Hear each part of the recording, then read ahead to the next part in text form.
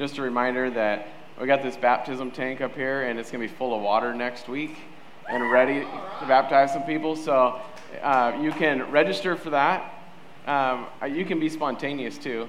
But if you plan, like I want to be baptized, or talk to your kids, Quest will join us in here as well. I think our kids need to see the celebration of the faith. And so Quest will be in here with us next week as well. So talk to your kids, your elementary kids, your teenagers. Talk to yourself and just pray about it. God, is this time for me to just make a public declaration of my faith? And I'll be teaching a little into that next week as well before we start. So, okay, let's get back to Father's Day, this message. One thing about dads is they tell the truth. You notice that your dads will just tell the truth? Like when you go out and you have this really good idea, your dad will be the first one to say, that is the most boneheaded idea I've ever heard in my life. Right? Dads will say, don't do that. That's stupid. And dads just have a way of cutting through the truth sometimes. And I don't know that we always do it in the same degree of feeling of love that moms always do. But I think the intention for dads is always that we want to see our kids walking in what God has that's best for them. And I believe that what God has is best for us as a church is right here in God's Word. Amen? Amen.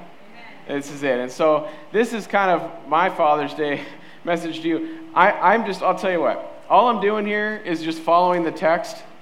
Like God said, preach through 1 Peter. And so we're just doing it. And this is what we landed on this week. And so here we go.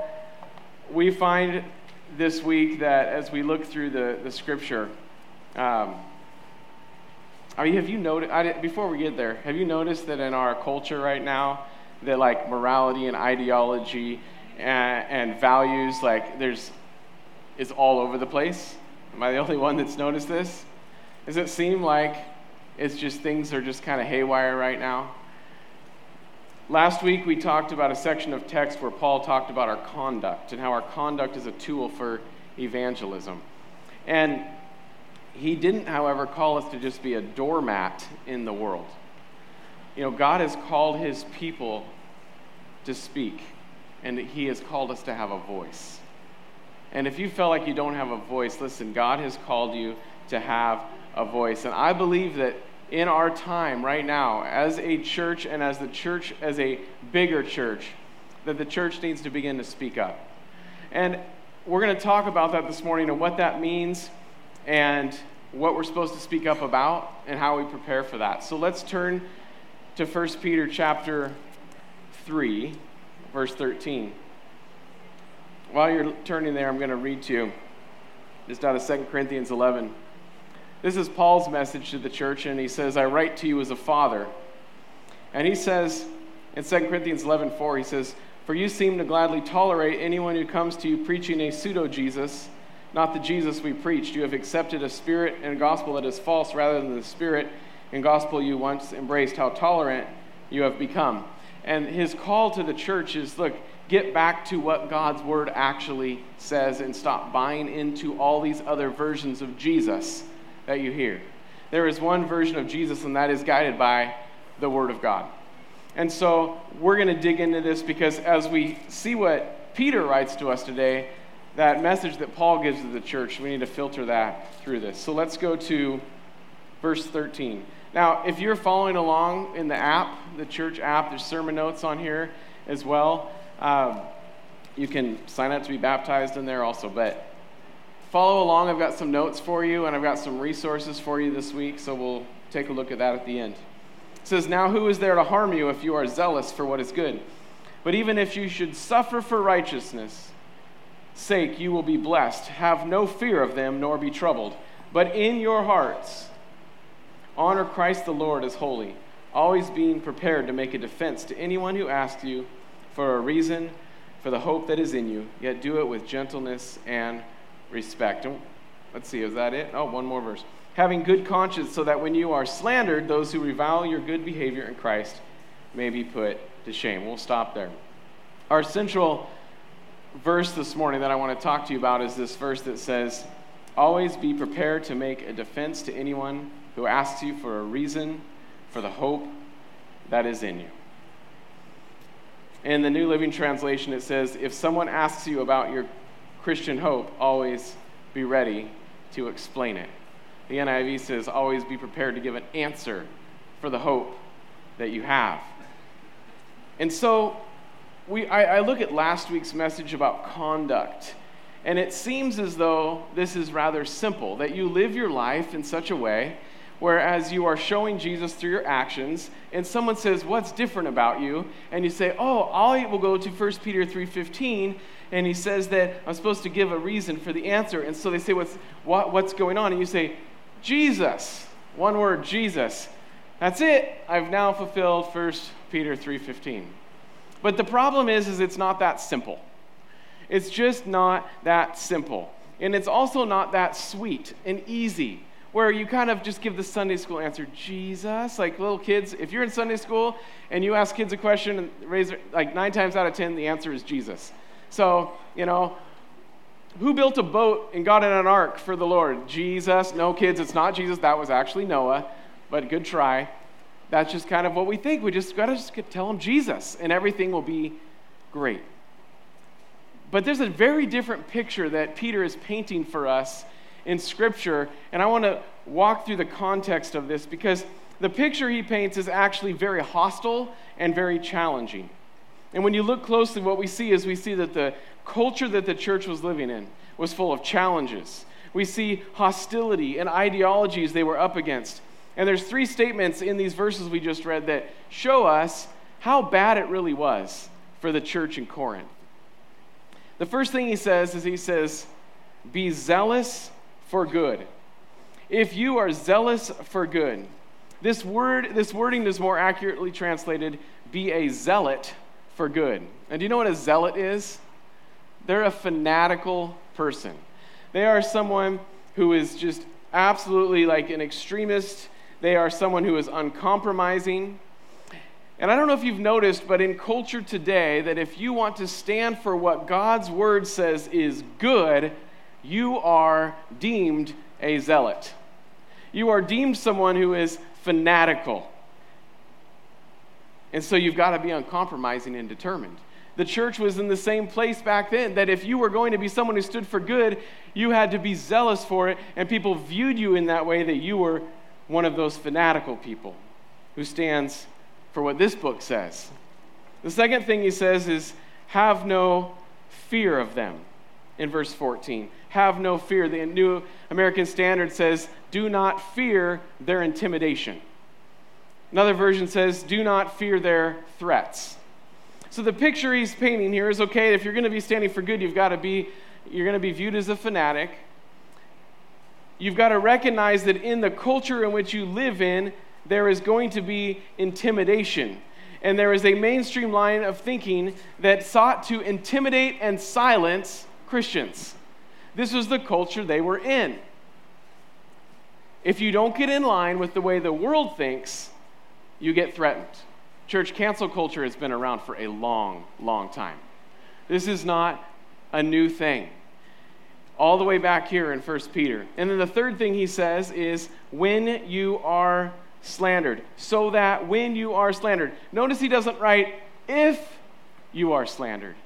He says, when you are slandered. The church was being slandered for what they believe. Now, what is slander? It goes after reputation. And here's what slander sounds like. Those Christians, they're judgmental. Christians are bigoted. They're racist. They're homophobic. They're out of touch.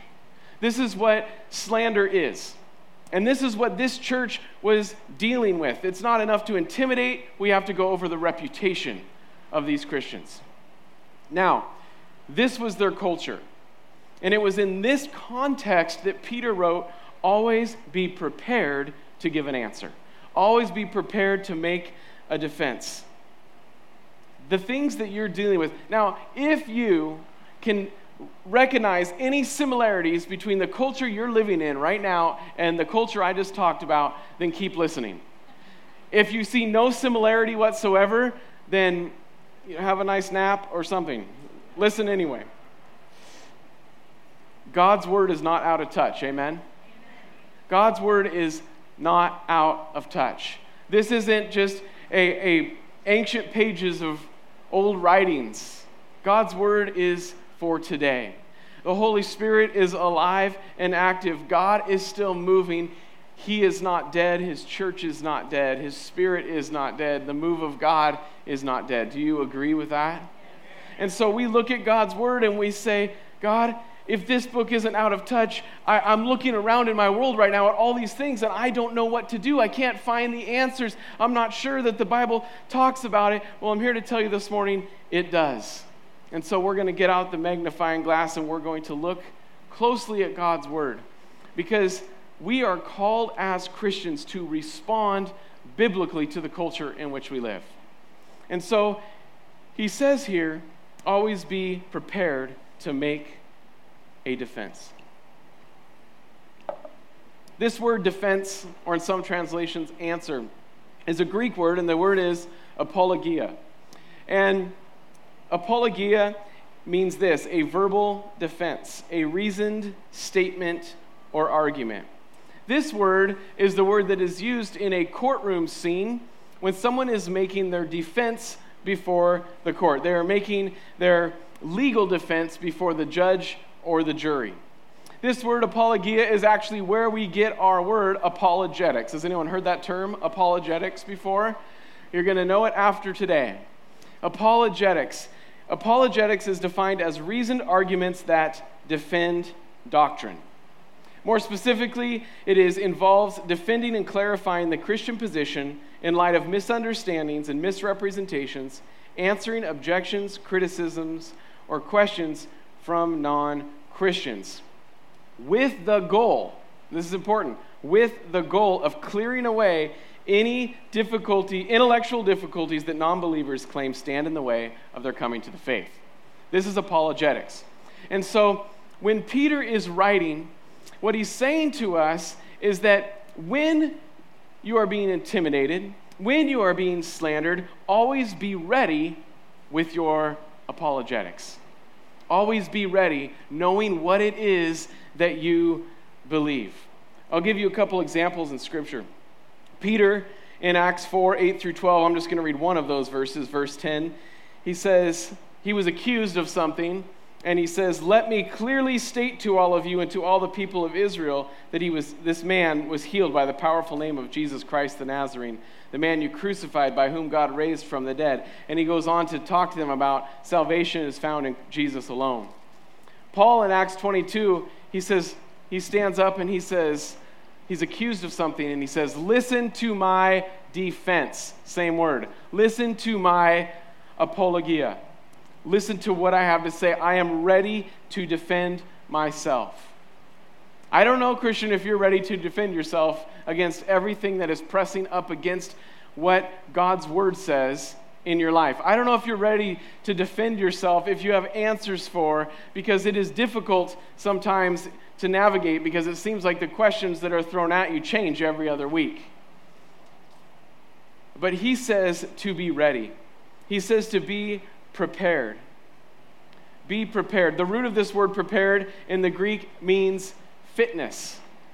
It means fitness. So get into shape your apologetics. Exercise, get reps in, be ready. And what Peter really wants to ask us is this: do you know? Do you know? Do you really, really, really know what you believe? And also, just as important of a question, is what you know that you really, really believe line up with the Word of God? And this is his call to the church today. We are to have a sound defense of the faith. Are you ready?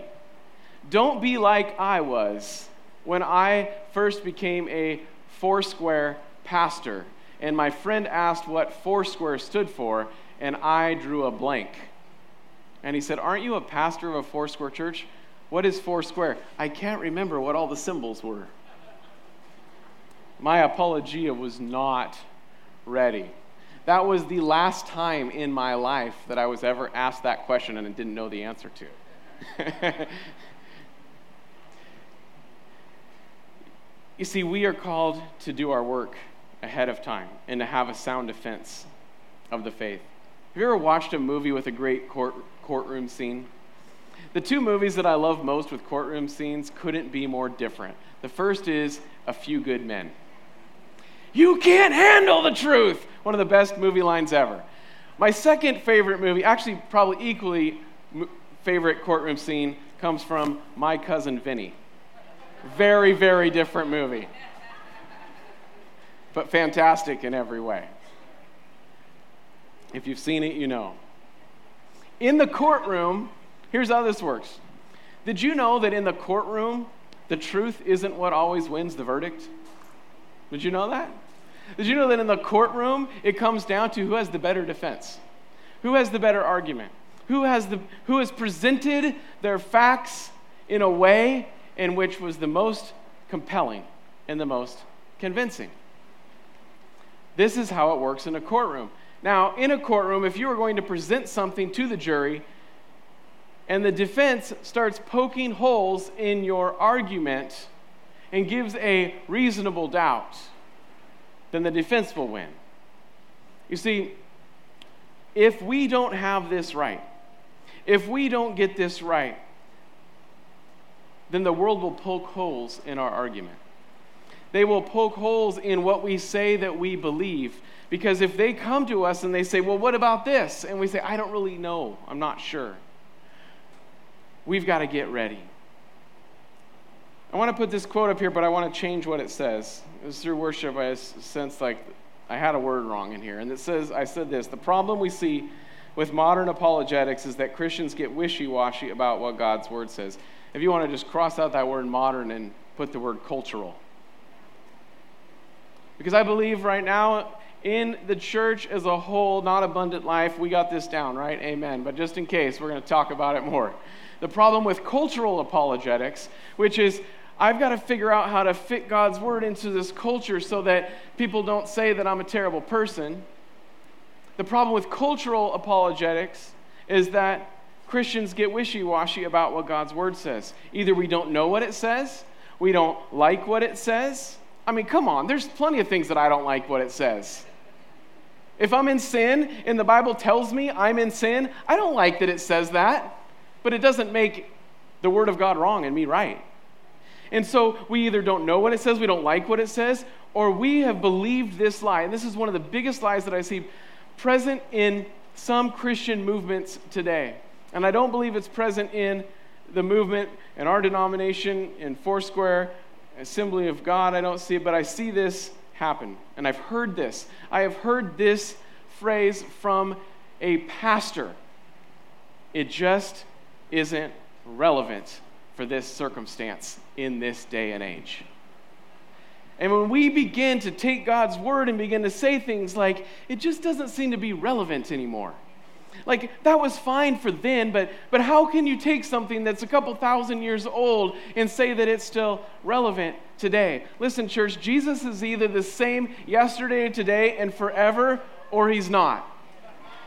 And I'm not a Christian or a preacher who just cherry picks little passages of Scripture.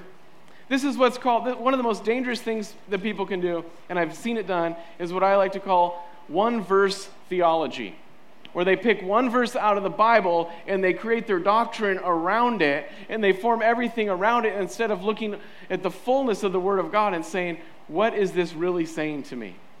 And so the Bible, we can't begin to say things like it's just not relevant.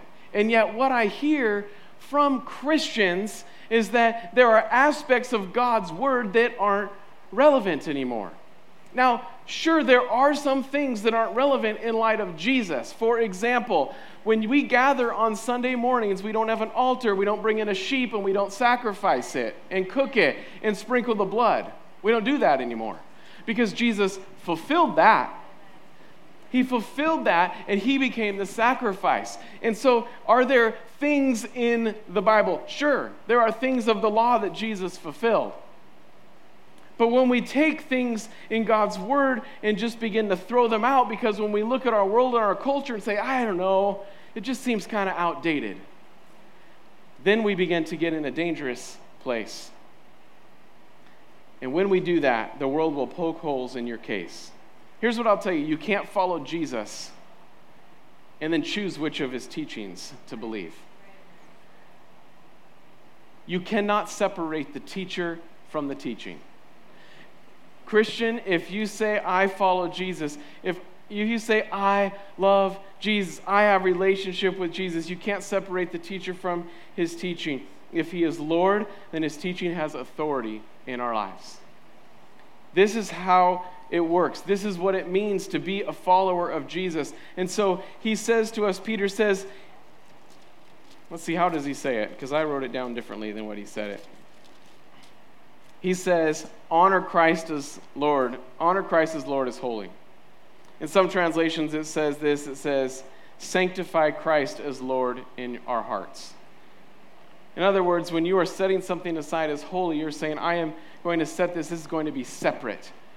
This is separate. This stands alone. This doesn't mix in with everything else. That if I was to sanctify Christ as Lord in my heart, that means I'm making him the only Lord in my life.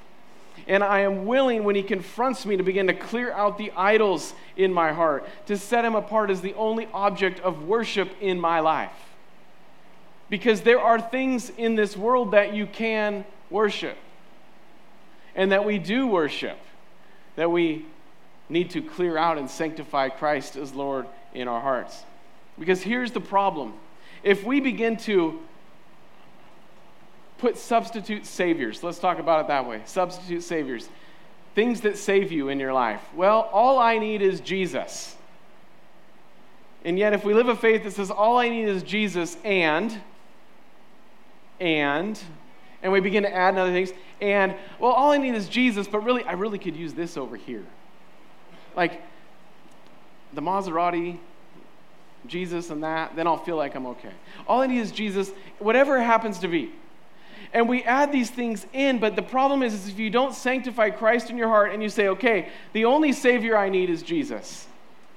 I don't need relationships to save me, to make me feel whole. I don't need money to fulfill me, to make me feel like I'm going to make it in this life. I don't need status to feel like I'm worth something. I don't need someone to tell me that I'm worth something, to know that I'm worth something. See, if you don't sanctify Christ in your heart, it will contain too many other influences to make a sound defense of your faith. If we are worshiping multiple things, if we don't say, Jesus, it is you and it is you alone, and my life will be guided by your word. There's so many opinions out there. Now, here's the problem. When I say sanctify, I don't mean go in your house, create a prayer room, and never leave it. Don't interact with anyone in the world. When you go to the grocery store, keep your blindfolds on. Don't make eye contact with any sinners. Because, you'll get in trouble. They'll rub off on you. That's not what I'm talking about. Not some legalistic, religious type of thing where we just say, I won't be in the world. But see, that's not what's happening. We live in a culture right now where even in the Christian world, we say things like, but wait, Jesus ate with sinners. So it's okay if I go participate in what it is they're doing. Jesus ate with sinners. It's okay if I embrace everything in their lifestyle and what they believe. Listen, Jesus didn't eat with sinners because he wanted to appear inclusive, tolerant, and accepting. Jesus ate with sinners to call them to repentance. He ate with sinners to bring them to salvation. He ate with sinners to show them he was the way and the truth and the life. That is why Jesus ate with sinners. But we sometimes, if we don't have our apologia straight, then we go in these places and we begin to participate in the sin with sinners. We begin to embrace it. And so Peter says you've got to be able to give a good answer. You've got to have the defense of your faith right.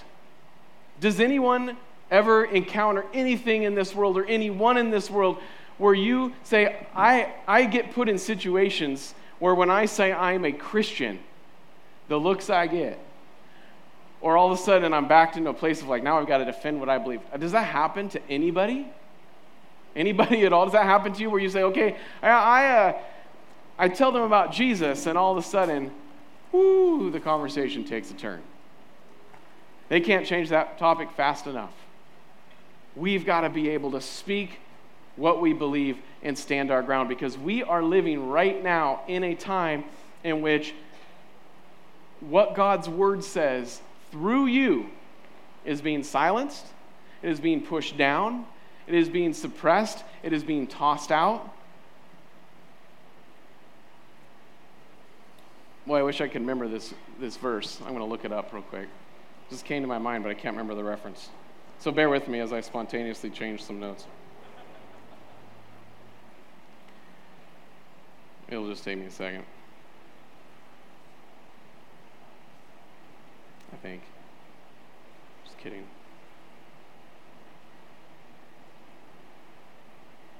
2 Timothy. I guess I didn't write down the reference right. That's all right. Here's what Paul says to Timothy in 2 Timothy. And because I preach this good news, I am suffering and have been chained like a criminal. Paul's writing from prison, but he says to Timothy, but the word of God cannot be chained. It cannot be chained.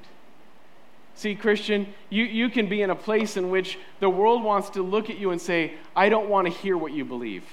I don't care if you say that. Slander and intimidation comes. But listen, God's word cannot be chained.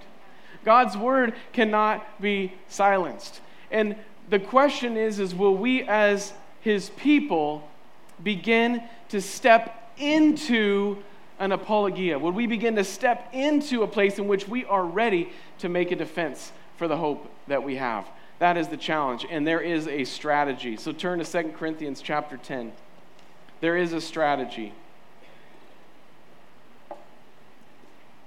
3-5, it says this, for though we walk in the flesh, we are not waging war according to the flesh. For the weapons of our warfare are not of flesh, but have divine power to destroy strongholds. We destroy arguments and every lofty opinion raised against the knowledge of Christ, of God, and take captive every thought captive to obey Christ. Listen, we aren't fighting against people, we're fighting against strongholds. And that's the first thing you have got to keep in mind when you go to defend your faith. You are not fighting a person, you are fighting a stronghold. And there are strongholds in this world, and I want to just talk to you about just one of them. You might have noticed that June has been deemed Pride Month. Have you noticed it anywhere? Every single commercial. Every store, I walk into a store because I needed to buy some shoes, and there's a huge display of Pride everything. I go and I get on an airplane, and my airline is flying with Pride this month. It's everywhere is Pride Month. Everything. Now, if you don't know what Pride Month is, it is a month-long celebration of the LGBT lifestyle. It's made its way into every major corporation, every sports team, every school.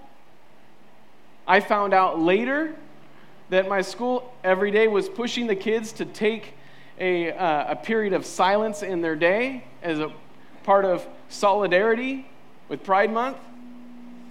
It's on airlines. We had a young man in our church who was in the hospital, and they had a time where he was being taught about Pride Month while in the hospital. Everywhere. Now, some people say, hold on, time out. Scripture's not really clear on this subject. That's just Old Testament. That's just the law. Go read Romans 1:18-32. I don't think I wrote that down in the notes. Romans 1:18-32. I don't want to read it all right now, but it couldn't be more clear on what God says. And at the end of that section, he finishes by saying this. Where did I write it? He finishes and says, they not only continue to do these very things, get this, but also approve of those who practice them. He's talking specifically about this topic. Pride Month is literally that. A public display of approval for this lifestyle. And there is an agenda at play that is targeting the generations to come. There is an agenda at play. It is more than an agenda, though. It is a stronghold. There is a stronghold that is getting stronger and being more established in our society. I want to read you some statistics. And this is the statistics. Americans who identify in the LGBT lifestyle, and there's way more abbreviations now. It's like LGBTQ plus. It keeps going. LGBT is the traditional lesbian, gay, bisexual, transsexual. Okay, so this is the beginning. This is kind of the initial thing. So in the baby boomer generation, there's probably some baby boomers in here. This is a very recent survey. 2% of baby boomers said, "Yeah, I think I fall into that lifestyle. I think I fall into that I am LGBT, that I am there in that." In Gen X, the next generation, which I'm part of, 3.8% of Americans answered, "Yes, I identify with the LGBT lifestyle personally." Millennials, 9.1%. Gen Z, this is your kids right now, 15.9%. Do you see a stronghold developing? Do you see a stronghold developing? Here's an interesting note. I had to do some deep digging and research on this. Pride Month has been around since 1969, but it didn't become mainstream until President Obama officially declared the month of June, Pride Month in 2009. At that time, when we began as a nation celebrating Pride Month, the oldest of the Gen Z generation was 12 years old, just entering into the most formative years of their life. The Gen Xers were ages 13 through 28. The youngest of Gen Z hadn't even been born yet. All they've ever known is that June is Pride Month. I don't think that the rise in these statistics and these numbers is a coincidence. Is there a measure of people that have identified with this lifestyle over all these generations that didn't feel safe, didn't feel as though that they felt as though they'd be rejected if they spoke up and said, "Absolutely there is." And now that it has been very welcomed and embraced in our society, they feel like I can now say something. But that's the difference between 2% and 2.5%. Not the difference between 2% and 16%. There is an agenda to break down God's plan for sexuality, to break down God's plan for relationship, God's plan for marriage, God's plan for reproduction. And the thing is, church, is that if we continue to be silent, if we don't address the stronghold, there will be a grip on generations to come. Look at the curve. It's not going up and down and up and down. It's just going up. And so Peter says, church, do you have an answer? Do you have an answer? Do you know what it is to say? And it's not just on this topic. Not just on this topic. How do you address racism biblically? Amen. How do you address equity biblically? How do you address sexual education in schools biblically? And there's some bad stuff. Not all the schools around here are teaching it in a terrible manner, but there are schools. And if we watch the curve, we know that depravity doesn't just kind of ebb and flow. In our culture, it seems to only go up. We can't sit back and just watch anymore because there is a war being waged in our culture. And so we address every lofty opinion raised against the knowledge of God, is what it tells us in 2 Corinthians 10, verse 5. But please don't forget that Peter says to do it with gentleness and respect. It is important to do it with gentleness and respect. Voddie Baucham says the gospel is offensive enough, it doesn't need your help.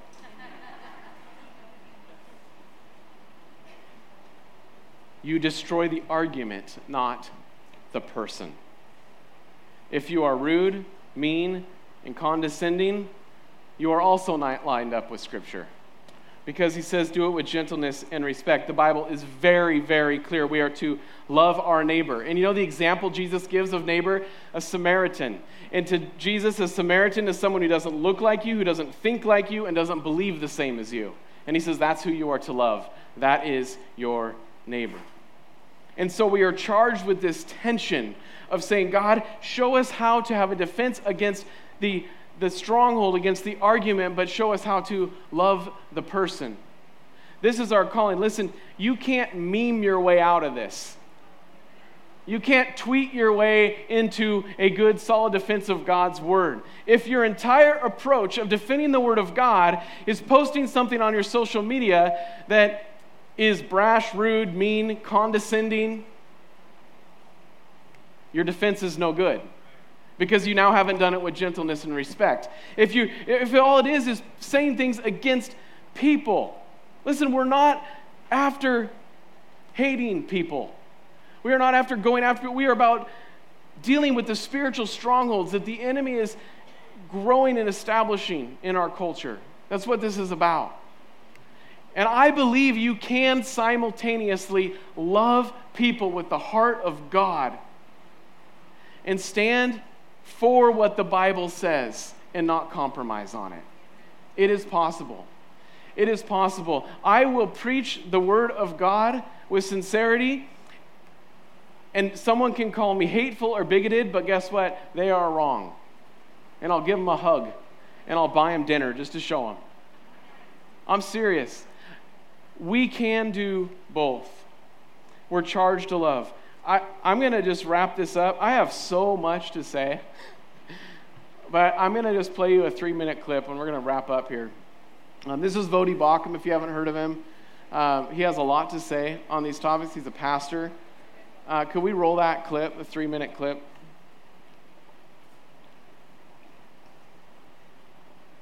We take every thought captive to obey Christ. Folks, this is about developing a biblical worldview. This is about us as Christians learning to think biblically about everything. Part of the problem that we're having is that as Christians, many of us have not thought biblically about race and ethnicity, and so we don't have a well-developed theology in this area. So now along comes this well-developed theology, and yes, it is a theology. It absolutely is a theology. It's a well-developed theology from critical theory and from critical race theory and intersectionality. And here we are. We know that there are things that are wrong that need to be made right, but we don't have a well-developed theology, and we don't really think well about these things. And now all of a sudden, here comes this well-developed theology, and we don't have an alternative to it, and we don't have an answer for it. So some people are beginning to adopt it.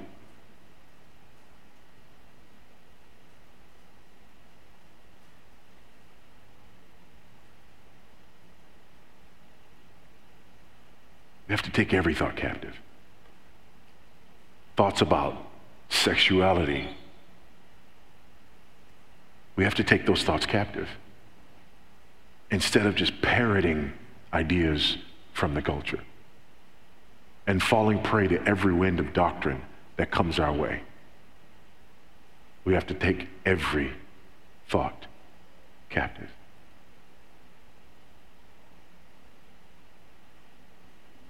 This is how we wage this war.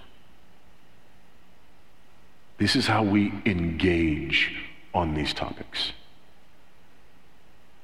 Recognize that we are in the midst of a battle, that we are under attack, that we are under siege. Recognize that this battle is a spiritual one. We're not at war with people. This is a spiritual war. Recognize that the weapons that we have, this gospel that we preach, this Bible that we have in our possession, this absolute truth from the one true and living God that is ours. These things most surely believed among us.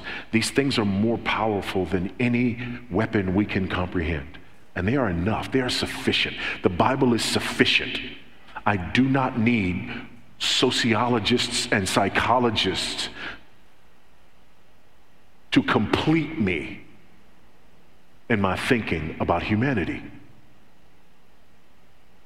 I don't go to sociology texts and psychology texts and political science texts and then bring them as a lens through which I view the Bible. No, I take the Bible and I use it as the lens through which I critique those texts. Now, last thing he said, that's the call of the church. is that the starting place is here. That we don't just look out in a culture and say, look at all these things. Okay, I'm going to take everything they said and just say, okay, there's some validity, and now I'm going to see if I can figure out how it fits into God's word. We don't define God's word defines us. And so we start in God's word and we say, I place that over everything. And God's word is what is supreme in my life. It is what is the highest authority in my life. Hebrews 10:23 says, let us hold unswervingly to the hope we profess, for he who promised is faithful. And I realize that what I'm seeing right now in culture is that when it comes to holding true to our professed belief in God's word, some Christians are swerving all over the place. And he says, let us hold unswervingly. It's time to get on track. It's time to engage in our culture. It's time to stand for truth. It's time to stand for the love of God in our culture. There is no substitute. And what humanity longs for, because God placed it in the heart of man, is to be loved by God, to experience true love by God, to experience acceptance by God, to experience forgiveness and grace from God. We are his apologia. We are the answer he has given to the world. And if we just sit down and stay silent, then the world will never find the hope that you have. Because you do have hope. I know you have hope. These are the difficult things that we have to wrestle with in our faith and with our culture. But God's word will not return void. And so I encourage you today to begin to dig into the Word of God and begin to study it. Begin to know what it says about these things. When you hear things, you can watch. I've given you some resources at the bottom of the notes. If you're on the church notes, I believe there's some resources that I've given you. You can see those there. I don't know if I put the name of that video. I did? Okay. And there's a couple of books, but then there's a really good book. It's called the Bible, and there's a apologetics study Bible that you can get. It's not cheap, but it is worth it. And it begins to show you how to defend your faith. Because at our current approach, it's not just going to get better. We have got to begin to be that banner for God, for morality, for what he says. Because we know this is the way, the truth, and the life. And if you have a heart for someone who is in a lifestyle that God's word says is not a lifestyle that God approves of, if you have a heart for them, good, because you should. And you have an opportunity to show them what real life is in Jesus Christ. And let Jesus do the work. The Holy Spirit is the one who does transformation in our hearts and in our lives. I bet most of you in your lives, if you've got areas of your life that are tough areas, that are sin areas, that are struggle areas, the correction that God has brought to you in your life probably came more from the Holy Spirit than from someone else who lives in your house telling you that you're terrible. Because the Holy Spirit is who does transformation work in our life. So we don't wage a war where we just bicker and argue over ideology. But we stand for the truth of God in love. And if we begin to do that, you're not doing this just for yourself. You're doing this for your grandchildren. You're doing this for your children. You're doing this because you want to see the fullness of God's plan for their life unfold. Amen? Maybe you don't have kids. Great. You're doing it for your friends' children. God has a best way to live our life. Do you know what that is? And do you have an answer when someone asks? Will you stand with me this morning? I just want to pray over you as we go. Lord God, this morning we come before you. And Lord, we place our lives in your hands, Lord. Lord, we say help today. We need your help. Lord, we wrestle with the word of God and we say, God, what your word says is what goes. And so, Lord God, if we have opinions or thoughts, or we've imprinted other ideas onto your word, Lord God, I pray that you would, with your power of your Holy Spirit, come and bring correction to us even, Lord. Lord, we surrender our ways, our thoughts, Lord God. We surrender and we ask for forgiveness, Lord God, where we have been judgmental. Lord, we ask for forgiveness where we've been brash. We ask for forgiveness where we've put every person who has sin in their life in a category, Lord God. We ask for forgiveness where we have somehow ranked some sins worse than other sins, Lord God. And we just turn to you and we say, God, you have the answers and you have the way in your word.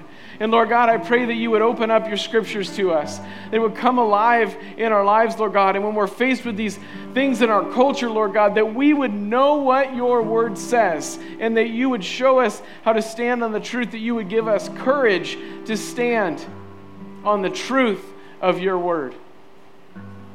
And Lord, we know that slander will come. We know that intimidation will come. And Lord, we ask that you would cover us, that your protection would be upon us, Lord God. I pray that our courage would not depart from us when intimidation comes. But Lord, that your church would begin to rise up and speak the truth. That your church would begin to rise up and bring a message of reconciliation.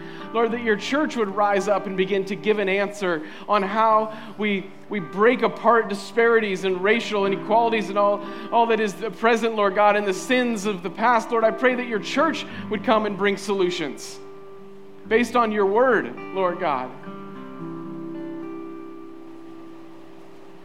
Lord, let your voice in our lives be louder than the voices in our culture around us.